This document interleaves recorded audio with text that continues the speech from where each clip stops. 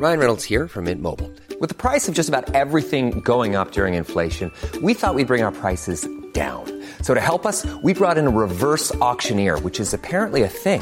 Mint Mobile Unlimited Premium Wireless. How to get 30, 30, how to get 30, how to get 20, 20, 20, how to get 20, 20, how to get 15, 15, 15, 15, just $15 a month? Sold! Give it a try at mintmobile.com/switch.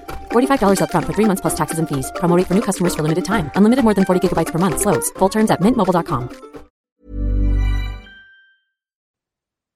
In April 2008, a discovery was made in South Africa that sent shockwaves through the world of paleontology.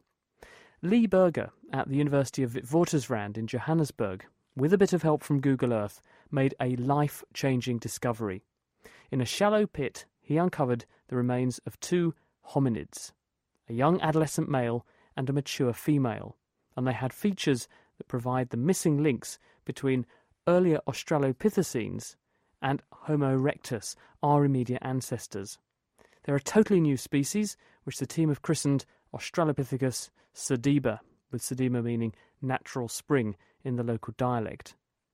This week, Lee and his colleagues internationally have published their discoveries on sediba in the journal Science, and he kindly agreed to grant to me a privilege which has been shared by very few people around the world, and that was a chance to experience the fossils for real in the flesh. These are the 2 most complete early hominid skeletons that have ever been discovered. They belong to a new species that my colleagues and I described, Australopithecus sediba. It sits at about 1.95 million years old, and we've argued that it makes a pretty good transition between the early Australopithecines, Lucy, Mrs. Ples, things like that, and our direct ancestor, Homo erectus. How did you find these? They were found in sort of a eureka event, but at the same time they were part of a very long process. I'd been exploring this region outside of Johannesburg that we call the Cradle of Humankind, a UNESCO World Heritage Site, for the last 18 years or so. And in the 1990s, I had conducted a survey of the area using technology available at that time, aerial photographs, relatively primitive satellite imagery, and very expensive handheld GPSs at that time. And I had mapped out all the caves we did know, as well as found some new ones. I found about 30 new caves and about 4 new fossil sites. I thought this was pretty good in an area that's probably the most explored area on planet Earth for early human origin remains. And it kind of stalled at that time because I thought I'd discovered it. In Christmas period 2007 going into 2008, I was probably the last human being on Earth to discover Google Earth. And I did just what everyone does when they first find that amazing freeware. I looked at my own home, see if you're lying naked by the swimming pool. And then I put in places I knew. And, of course, I had all these wonderful GPS coordinates. And I put them into Google Earth and flew into these locations, and they were all wrong. Every single one of those GPS coordinates was wrong. They were, the dots, the place I flew into was anywhere between 50 and 150 meters away from the actual locality. I would very quickly find out, of course, that's because the U.S.-governed satellites at that time had built-in error in them, so terrorists couldn't fly airplanes or missiles into buildings. And when the French put up satellites, they deregulated that error. So all my coordinates that were so carefully collected were wrong. But what was remarkable was I could move the coordinates onto the caves. I could see the caves. They appeared as blotches of trees. They appeared as small shaded areas. But in every circumstance, I could see them. And when I looked at the big picture, I suddenly could see patterns in it. And that made me realize that it looked like there were more. Now, I knew there weren't because I'd done this survey before, but it was intriguing enough that in March of 2008, I began a walking survey, literally with my laptop live on 3G, a printed A4 of target areas, starting just outside of Joburg, as far away from where I was currently working as I could, because I knew that area better than anyone else. And on the first day, I found 21 new cave sites that no one else had ever seen before. By July of that year, 2008, I'd found 600 new cave sites, 30 new fossil sites. On the 1st of August, I found this site, Malapa, 1.5 kilometers from where I've spent the last 18 years digging at the site of Gladysville. Why are caves so important? Why were you focusing on them? Well, in this area, there are dolomitic limestones. And the dolomites are karstic. They contain caves. Those caves, once sediments or bones get in them, they literally cement together. So they fill with concrete, effectively. And the area is literally littered with cut through like Swiss cheese, like a big block of Swiss cheese. And we're going through looking at sections of these ancient cave systems. I found the cave on the 1st of August. I found 46 other caves that I'd missed on that same day in the immediate vicinity. Went back on the 15th of August with my 9-year-old son Matthew, my postdoctoral student Job Kibbe, and my dog Tao. We arrived back at the site. I said, okay, guys, go look for fossils. And with that, Matthew and Tao run off the site. I think I'll see them at lunchtime, middle of a game reserve. I was standing there looking at this little pit in the ground, and I was explaining to Job that I thought miners had possibly not destroyed this cave because they'd found all these other caves. And Matthew said, Dad, I found a fossil. And I knew immediately what he'd found. I didn't even have to look because I knew he found an antelope fossil because that's all we bloody ever find. We find about 500,000 antelope fossils for every one of these early human fossils. I think, as anyone would know, these are the rarest sought-after objects on Earth. There are probably just a few thousand fragments have ever been found in all of history, and I didn't expect that. But he's your 9-year-old son, got to support fossil hunting. I started walking towards him 5 meters away. I knew exactly what he'd found, and I knew his and my life were going to change forever. Because he was holding a little rock, if you imagine something about twice the size of a rugby ball. And sticking out of the front of that rock was a hominid clavicle, the collarbone. Is that amongst this collection? It is. It's right here. And what was sticking out was this little blackened area that I've got in my hands. And I knew instantly what it was. Firstly, very few animals have clavicles in Africa. Bats and moles, it's clearly too big. So it's got to be a mammal. Yeah, absolutely. Well, it's not only got to be mammal, it's got to be one of 3 kinds of mammals. Either a bat, a mole, which it was and it was too big, or a primate. And amongst primates, most primates have a sort of L-shaped clavicle. It's very straight. Hominids have an S-shaped clavicle, a sigmoid-shaped, and you can see the curvature that I could see almost instantly. And I'm one of the world's only experts on hominid clavicles. I did my PhD on them. Isn't it extraordinary that the one bone that your son managed to pick up first to find this was the very thing you know about the most? Absolutely. It gets better because there have been almost none discovered, never a complete one before. I did my PhD on the clavicle, the proximal humerus, and the scapula, of which no complete one of those bones had ever been discovered in the early hominid record. I was looking at that block that he was holding. My son said I cursed. I don't believe that. I turned the back of the block over, and there was sticking out the back was a hominid canine, this one right over here, and the jaw. I can see why you got excited. Well, there was nothing else it could be. It was as if it was hardly even fossilized. It was sticking out so beautifully. It's small. It was clear that it wasn't primitive. And that stunned me almost immediately. And this 1.95 million years old? It was. We wouldn't know that at the time, but we would find that out very rapidly because this was discovered, of course, as part of a survey project. I had a whole bunch of geologists on tap. I mean, literally within days we would have them there. That would turn out to be, in that block, the part of the upper skeleton of a child, about 13 years old in developmental terms of humans, that would eventually become the holotype and would eventually reveal this extraordinary skull that you're looking at right Staring here. at me out of this case is a very complete skull. Is that the most complete? It is arguably the most complete early hominid skull ever discovered. You can see it's effectively undistorted. You can see every muscle marking on it. It is a beautiful, beautiful object in and of itself. And there's a complete cervical spinal column. A complete neck. cervical Yeah. spine, down to the thoracic vertebra, the lumbar vertebra are beginning to come out. You can see some ribs that are beginning to expose. What you're looking at, the 30 or 40 bones that are in front of you right now, are really just a work in progress because almost every day in the lab, or at least once a week, someone brings up another part of this child. His left side is largely still out at the site, and we're working our way through that. If this had been all we found, it would be, it'd be in the top 5 discoveries ever in paleoanthropology. You are looking at the most complete associated skeleton of an early hominid ever discovered, but of course it wasn't. We had to stop after that first discovery. I had to get a permit. I had cell phone coverage at the site, of all things. Called the South African Heritage Resource Agency, got permission to take the blocks out.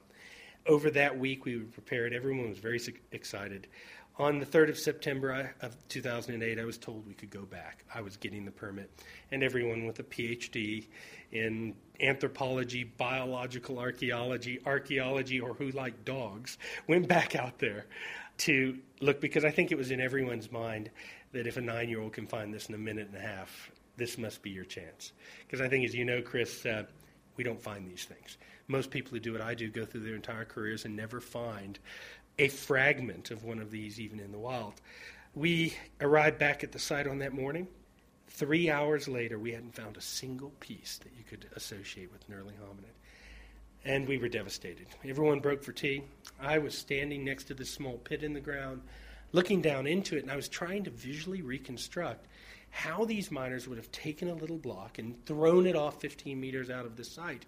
I was trying to visualize them in my mind. You know, they were there 110, 120. Because that pit was made by mining. It was, but it's only 2.5 meters by 2.5 meters. For some reason, they didn't destroy the site in the way that they have destroyed all others.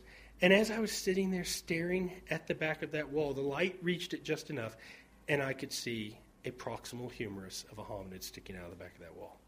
Now, we'd all been in that pit dozens of times. I don't know how we missed it, but there it was. I did my PhD on them. I know what they looked like.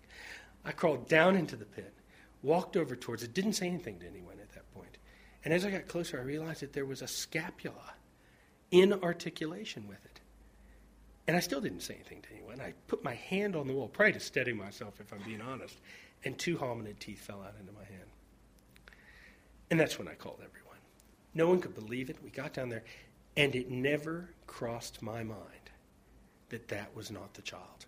Because, of course, he had a jaw, a collarbone, a proximal humerus, the shoulder blade. We had the whole shoulder girdle.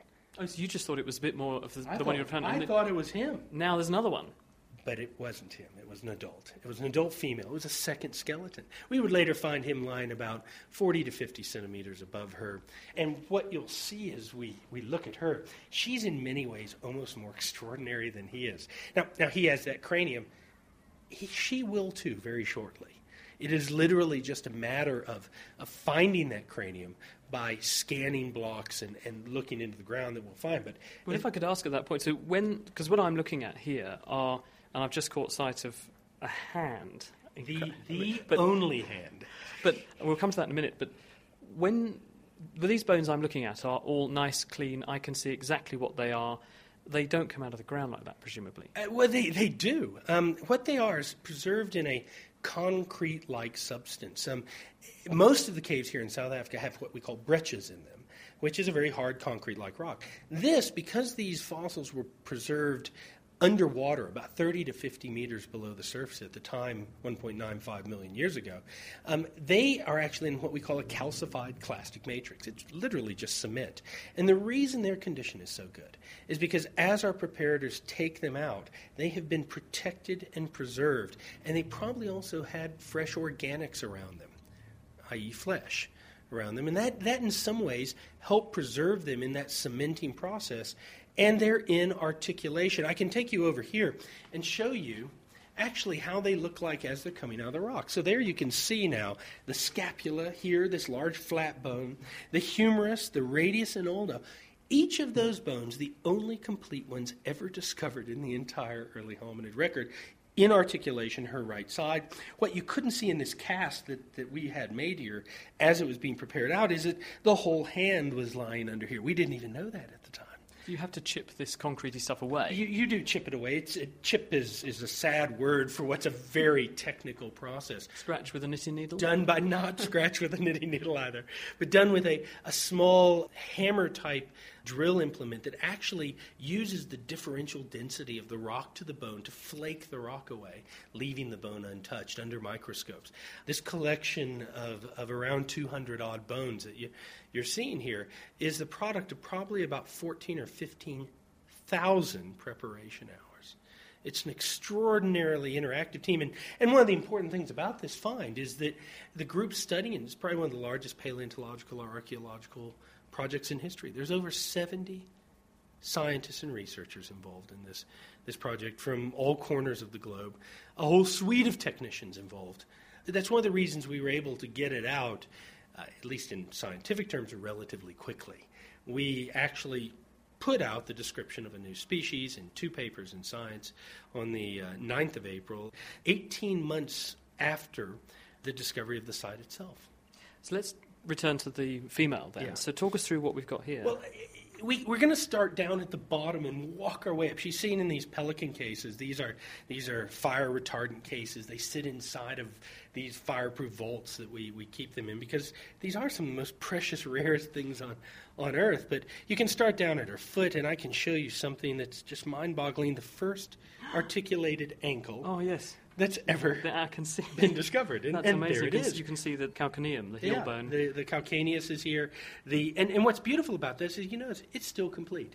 It's literally still as if she was taking a step. And the reason we can leave it is because with modern technology, we can scan that and, of course, create each one of these bones. And now I'm holding those individual bones made in plastic, so that scientists can study them, but we So can you'd leave scan it that We using scanned imaging it techniques and then get a plastic replica made, and made it with a 3D printer. which means scientists all over the world can now have a version of that to And- study without having to damage the original. That's exactly right. We can share that data instantly, which is what we're doing.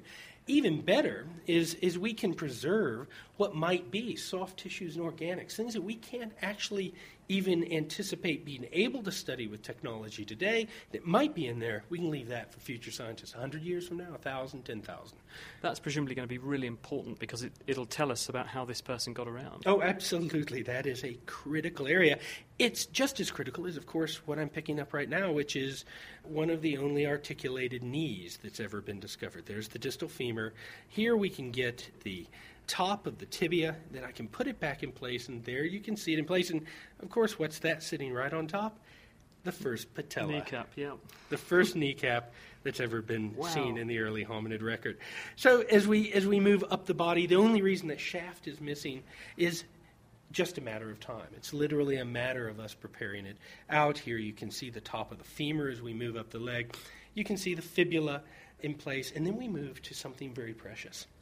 What you're looking at here is the first undistorted pelvis that's ever been discovered, all the way down to a pubis that articulates together, just like I'm doing right now with the real thing.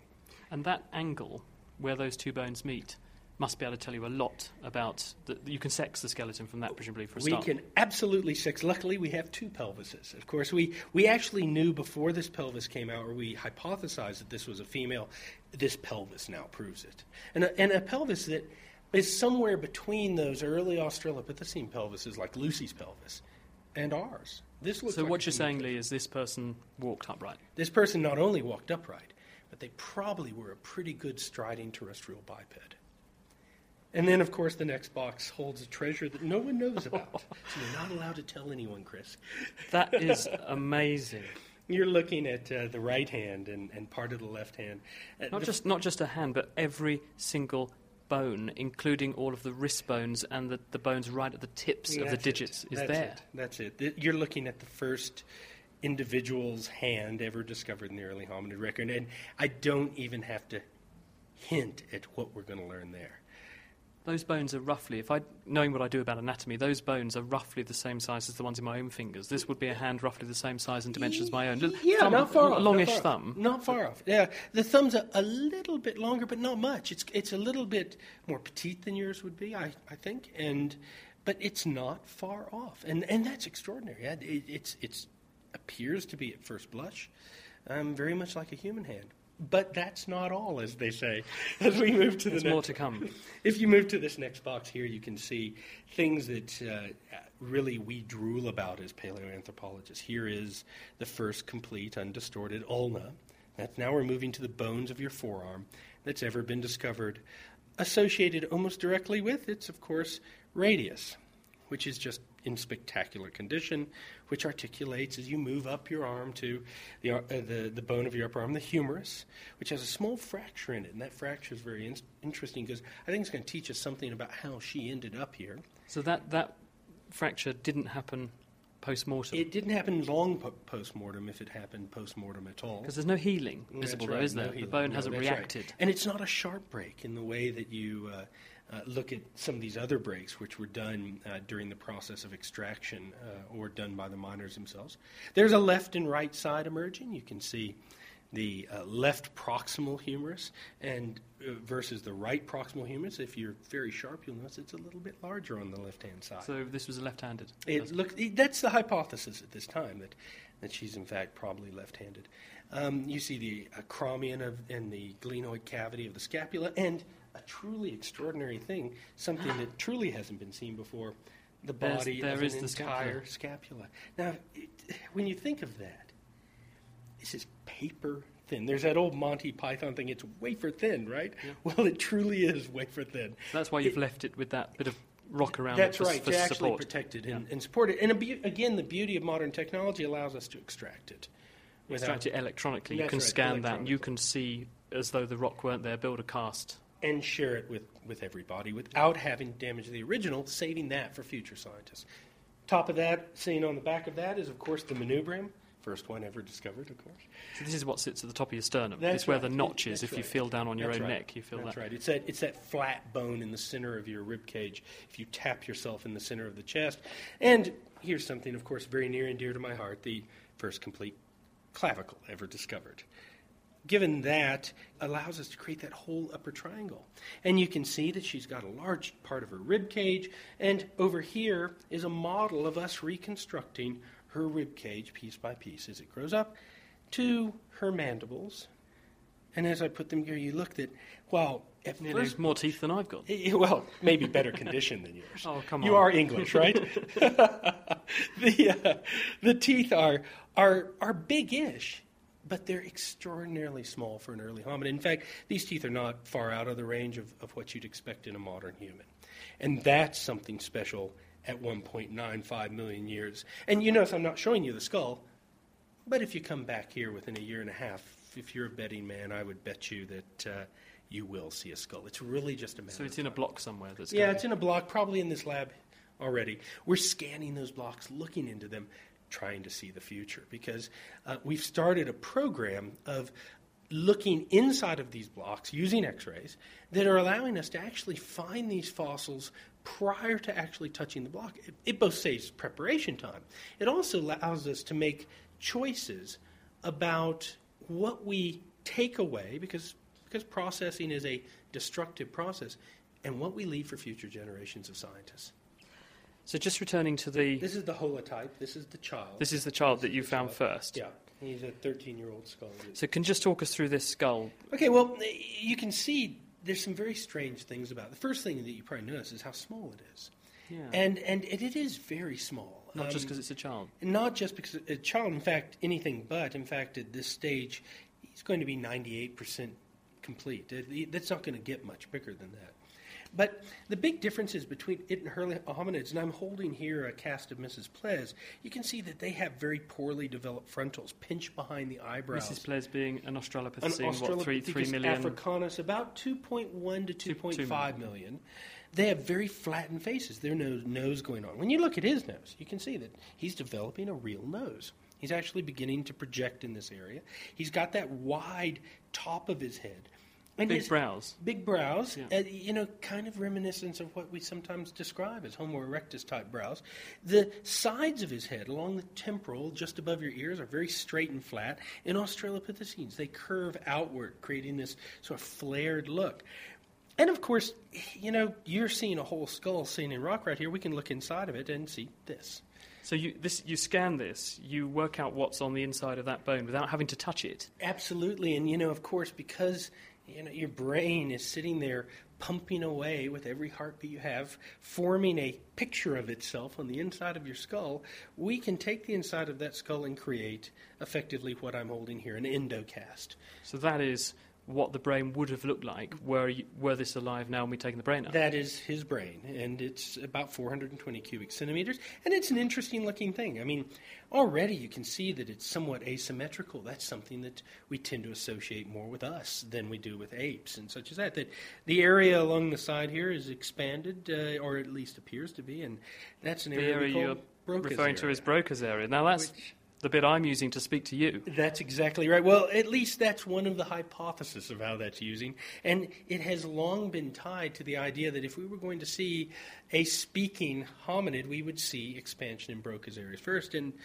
You be the judge of that, whether that is. It's a brain that's not shaped like a hominid 2 million years should be shaped like. It's a brain shaped in most of what we see superficially like something you'd see a little bit later, but with a few hangbacks of that. It's small. It's way too small. This brain could look like this and be double the size, and we'd be a lot happier. But also, I say that tongue-in-cheek because to actually see something that really does look like a transitional fossil, that's something that's got bits and pieces of both sides of that fence, that's something that really is a rare thing in vertebrate paleontology. Often that sort of transition doesn't last for very long, and you don't necessarily really expect to find it in the fossil record. When you start seeing something that in so many different ways is bits of earlier things and bits of later things, it's actually really exciting. How would that brain size compare with, say, the hobbits that were found in Flores, Homo floresiensis? What an excellent question. Just a hair larger. Just a hair larger than the hobbit's brain, but not much. And one of the problems, of course, with the hobbits in Flores, one reason people criticized it was there was no good ancestor. We didn't have an ancestor that had that small of a brain with all these derived features of Homo in it that could possibly give rise to something like Flores until now. So you could be looking at two things. One, the early evolution of language, and two, an explanation for where the Hobbit people came from. And there are even little things like this beaking at the front of the brain that might tie it very, very directly to that. So we're now going to have to presumably go and look and find more examples, because presumably there's something downstream of this and upstream of the hobbits. Oh, absolutely. But, maybe we've begun to put those pieces already together, because there are fossils coming out of Dmanisi in Georgia that no one could quite put. But they felt that they were a little bit too derived. But you're absolutely right. If this is, there must be something at 1.9, 1.8, 1.7, 1,800,000 that looks a lot like this and a lot like them. And how old are the Dmanisi people in Georgia? Dmanisi are 1.7 to 1.8. So could these people have made it to Dmanisi by then? Presumably they couldn't they? Absolutely, and they certainly have the lower limbs that look like they're capable of doing that for the first time. And a lot of people at first glance at these do recognize a lot of similarities between this and the Dmanisi. You can certainly have a good hypothesis of what kind of thing Dmanisi came from. So you'll be chipping away to see what else is lurking here. How are you going to get the answers to these questions? Well, the fact is, just at this site alone, I can tell you this, there's at least another 3 or 4 individuals, and we haven't dug yet. The site's big. There's no reason. It's a moment in time. It's not an extended period of time that these were collected over. One of the amazing things about this from a fossil perspective is that these individuals almost certainly knew each other. They died within hours, minutes, days, or weeks of each other. Do you know how they died? We don't know completely yet, but we will once we complete excavations. But already at this stage, there's some clues. If you look down here at the humeri, you can see the upper arms here. They're both broken in the same spot. It's got a spiral fracture. It's got a twist to it, which is indicating that happened at or near the time of death. And that's right at a very interesting point. That's right up near the neck of the humerus. That's, of course, the surgical neck of the humerus. The reason it's called that is that's where little old ladies break their arms whenever they fall and extend both hands out, and they fracture up there. And that's what you're seeing. And maybe that leads us to some clues that this individual, and there may be some other clues on other animals that are with them, took significant falls. We do know they were buried 30 to 50 meters down, and that's a very, very, very long way to fall. So you think they fell down something, ended up perhaps, falling into a cave shaft, and then they got covered in sediment and this turned into concrete, and they were preserved. That's pretty much the short story to it. They're not there alone. There's a saber-toothed cat that's with them. There's several antelope skeletons, a lot of mice, birds, insects, and they're all just as complete. And so whatever it was a death trap. Whatever it was a place where scavengers couldn't get to them. And whatever that was, it was attracting things that eat meat, that eat plants, and that eat both. And about the only thing that do that is water. And since they're all preserved in water, we can tell that from the geology, it's a good chance that this was some kind of vertical shaft that they were trying to get down to water. The fact they were there together, was one trying to help the other one? Well, we'd always like to get into that, but I doubt they were trying to help that saber-toothed cat. And I doubt that they were trying to, and the antelopes were trying to help them out. The fact that it's a mixed assemblage indicates there's something driving. And I think we forget. Us domesticated humans often forget how tough the world is. If I put you, Chris, up on top of a 30-meter flagpole that you couldn't climb down, and I gave you all the water you could drink, if I came back in 2 weeks, I'd find a believe it or not, skinnier Chris than exists here. Probably almost starving to death, but you'd still be up there. If I put you up there with all the food you can eat but no water, and I put a glass of water at the bottom of that flagpole, 48 to 72 hours later, I'd find you down at the bottom, no matter what. One way or the other, yeah. One way or the other. So you think that's probably what was going on? I think that's a good guess at this time.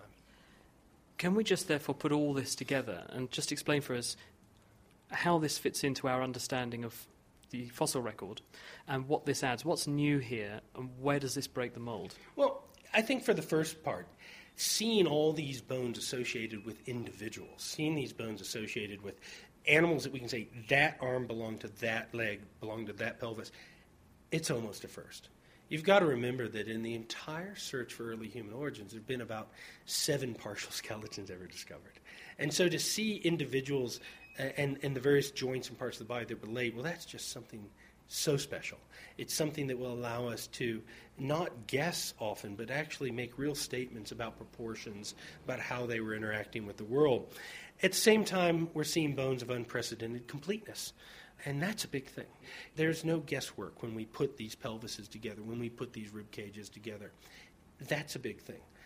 They also, if you had to pick a time for them to fall at, that 1.95 million year, well, that is the point where we move into that period, older than 2 million years, with Australopithecines, what are appropriately called ape men. They are bipedal apes with large, thick enamel dentition, very small brains, relatively primitive faces, generally long arms, and while their pelvises and legs were adapted to walking on 2 legs on the ground, they didn't do it the way we did. They weren't long-distance runners, they weren't striders, they weren't able to cover huge turf. Out the end of that, at about 1.7 million years or so, we see Homo erectus, our immediate ancestor, something that is a kissing cousin of ours. And it's that point in the middle which was the biggest gap we had in the fossil record. I mean, literally, you could take every fossil within 200,000 years of 1.9 million years, and you could put it onto a very small desk. So there were either Homo erectus or it was Australopithecine, and there was nothing to explain how one became the other. Except for a few fragments that we put in things like Homo habilis, Homo rudolfensis, or quote-unquote early Homo. Now we have a hominid that already, before we've even dug, we have one of the best records of a species. And at that critical moment, I'm not going to delve too much into what that's going to tell us because we are going to know that. And within the very near future, the next several months, the next year or two, this story will unravel at where these fit. They're at the right time. And it'll be interesting whether or not they are. Whatever they are, they're extraordinary. So are they Homo or are they Australopithecine? Well, we've called them Australopithecus, and we stand by that. Although anyone who watched the media debates would see that about half our colleagues said it's early Homo. The other half said, no, they're absolutely right, it's Australopithecus. We put them in Australopithecus because we felt that they had not made the grade level shift to our genus. We, in fact, in some ways think that this may be the Rosetta Stone to the definition of the genus Homo. And that is that we now know something that's almost there, but it's not. And if that stands, that definition stands, then we will then be able to identify what is. And what is frankly, at this time, Homo erectus, Neanderthals, and humans. And what's been the impact on you of making this discovery? Oh, it's changed every aspect of my life, Chris. This is what I dreamed of as an undergraduate sitting in Anthropology 101 watching slides of Lucy being discovered or hearing about Zinjanthropus or Homo habilis. I'm in a field where you do not make these discoveries. Most of us who do what I do go through their entire careers never finding a piece. To not only find a piece, but to find this level of contribution to science is moving and humbling. I'll tell you what it's made me realize, which had never happened with anything I'd been involved in, and I've found a lot of fossils in my career. You know for a fact that no matter how we interpret these fossils as a team, no matter what we make of them at this space and time, if human beings are still looking at themselves in 500 years, 1,000 years, 10,000 years, or 100,000 years from now, these have just become part of that iconic record. That skull that's looking at you right now will be a part of the visual imagery of the definition of humankind in our history, as sure as the sarcophagus of Tutankhamun or the painting of the Mona Lisa. And it's something that, as a scientist, gives you pause. And your son? How's he turned out as a result? He's got as a lot a discoverer. He's got a lot of girlfriends at 12 years of age.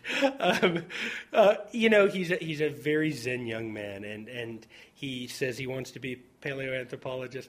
He's certainly enjoying it. And one of the interesting things, because of his involvement in this discovery, I think it has really stimulated children around the world. I mean, literally, we've received thousands and thousands and thousands of emails from children all over the world, suddenly stimulated in science and fossils and paleontology. And that's a fantastic thing to see embraced.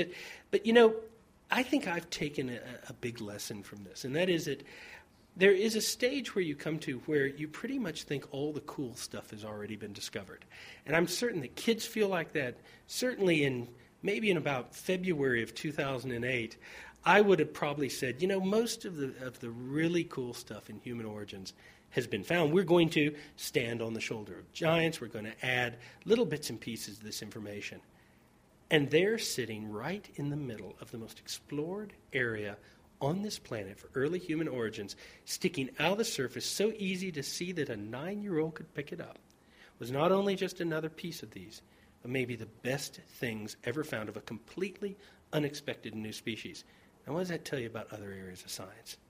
What does it tell you about what is out there to be found? Maybe the last 300 years have been the period where human beings have walked over every square inch of this planet. We may have set foot on every square inch of this planet. We may have, quote-unquote, explored it, but we haven't understood what we were walking on, and maybe that's the gift that technology and the new generation of scientists will bring to the 21st century. Lee Berger, who's a reader in evolution at the Institute for Human Evolution at the University of Witwatersrand in Johannesburg, South Africa.